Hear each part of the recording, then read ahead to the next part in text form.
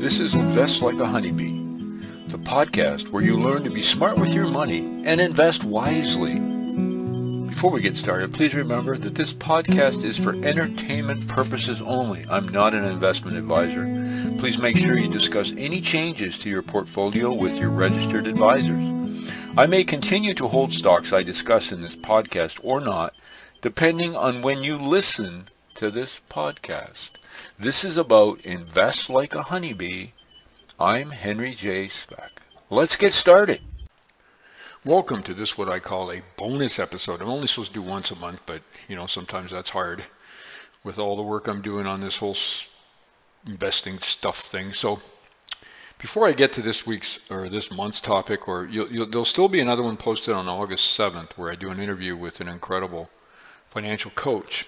And I think you'll find that one interesting too. But I wanted to put this one out on GICs and bonds because it's becoming more and more popular among many people. Before I do that, just a reminder. So currently, I just started a new newsletter on Beehive. It's the same name as this, Invest Like a Honeybee, and it's twice a month. And that's where this topic came up that I'm going to talk about today. A GIC guarantees I'll lose money, and here's how you will too. The second exciting announcement is once a month I'll be posting on Patreon, and it's an inside look at what I'm working on and how I analyze an investment. And I think it's helpful for you to, and I put it on Patreon for a couple of reasons. One, I wanted to feel comfortable sharing some of the back inside stuff on what I'm doing because I think if there's a small fee attached, in this case $26 a month, people have a bit more of a commitment. And if you don't have any skin in the game, it's likely you're not even going to listen to this, let alone maybe consider taking some action. So that's on Patreon, and that's called Be Money Simple, B-E-E, Money Simple. And that's on Patreon. I've already put up the first 30 to 40 minute podcast. It's video. And in the first podcast, I look at investing $10,000 in a publicly traded REIT, and we go through the exercise. And my question to you is, should I or should I not invest? And I think you'll find it an interesting look. Next month, I'm already working on that, and that's a real estate deal I just closed. And I'm going to take you through the steps, and you'll see whether or not it's something I should or should have not done. All right, enough of that. Let's get to this week's bonus podcast, I'm going to call it.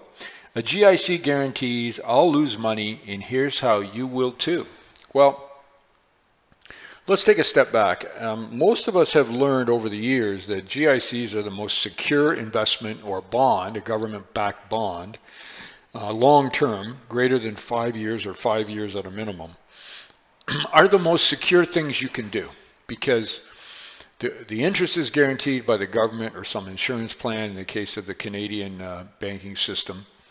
And you're going to get your money back. So if you give them $50,000, as I use in this week's newsletter example, you're going to get your $50,000 back at the end of that 5 years. Plus every year, right now, you're going to get about 4% on your money. So you're going to get $2,000 a year for letting the bank take your 50 grand and play with it. Now, of the $2,000 you get, you have to pay taxes. Here in Canada, if you have a job or other income, you're probably going to receive a total of $1,500 back from your $50,000 that you gave the bank, which sounds okay. But here's how you're going to lose money. And as I talk about in the newsletter briefly, if you're a multi-millionaire, well, you're probably not listening to this podcast. I shouldn't say that, but if you're a multi-millionaire, you don't have to worry about this because you have so much dough. Inflation's going to eat away a lot of it, but you'll still have enough to live as you want.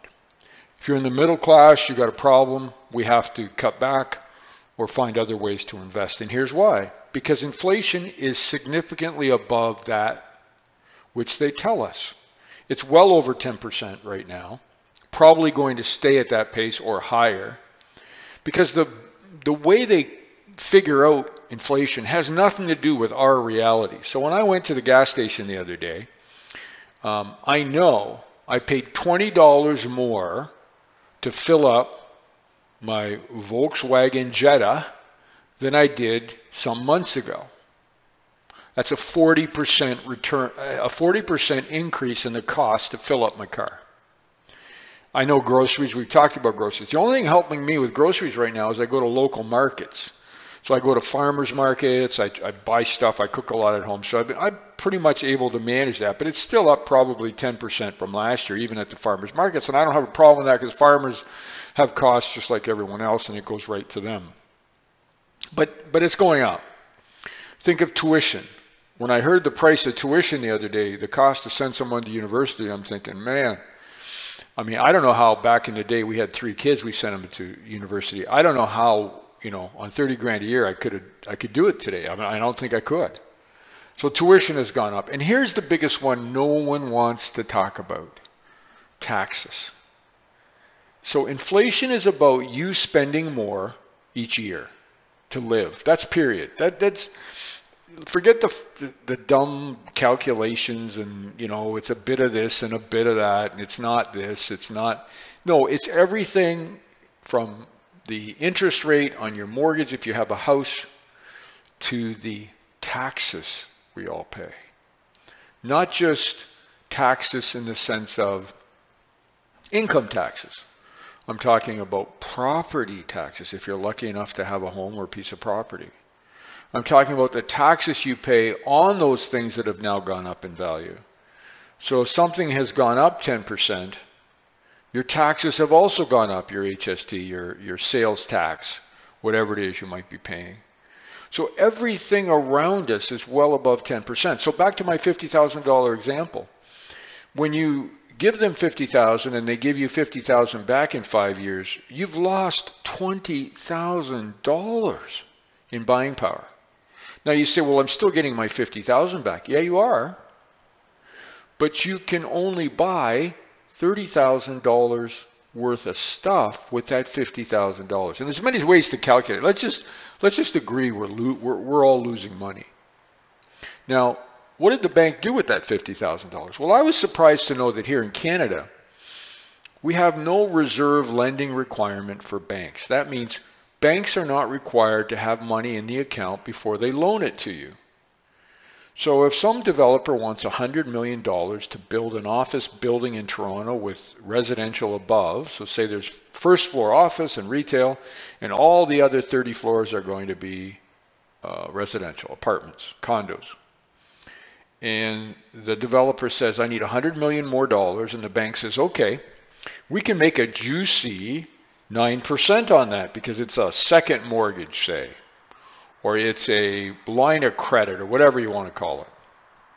Now, if you and I were lenders, if you and I were the bank, we'd have to have the entire $100 million to give to the developer. But if you're a bank, you don't have to have a penny. It's like an IOU that the guy can then use, or the woman can then use, or the corp can use as $100 million. You make up the money. It's $100 million. So 2 problems with that. First of all, it just makes me nervous that we're creating money out of thin air. I mean, what's the value of something if you can just make it up? And secondly, and this is a really big one, you got some dumb bank people that are deciding if they should loan out the $100 million that really isn't their money to this developer. Now, you and I both know if it was our money, we'd be wanting a gut microbe check on this guy. We would be doing everything we could to learn and know. And then we would also say, what's the probability that this guy's going to go to zero and I'm going to lose my money? Well, I can tell you right out front, if we're not first in line, if we're second mortgage or line of credit or construction loan, yeah, we're going to get a juicy return. But the risk is pretty high that we're not going to get our money back. Now, you could argue and say, well, that 50 grand in your GIC, it's guaranteed by insurance. It's guaranteed by the government. But I just get nervous thinking that this money is being thrown around, and then there's going to be an insurance company somewhere or a policy somewhere. They call it federally insured. Oh, my goodness. Now, our government's so incompetent. They can't do anything. I don't know about yours, but there are very few things the government can do effectively. Do we really believe they're doing a good job managing the insurance behind our GICs? I don't think so.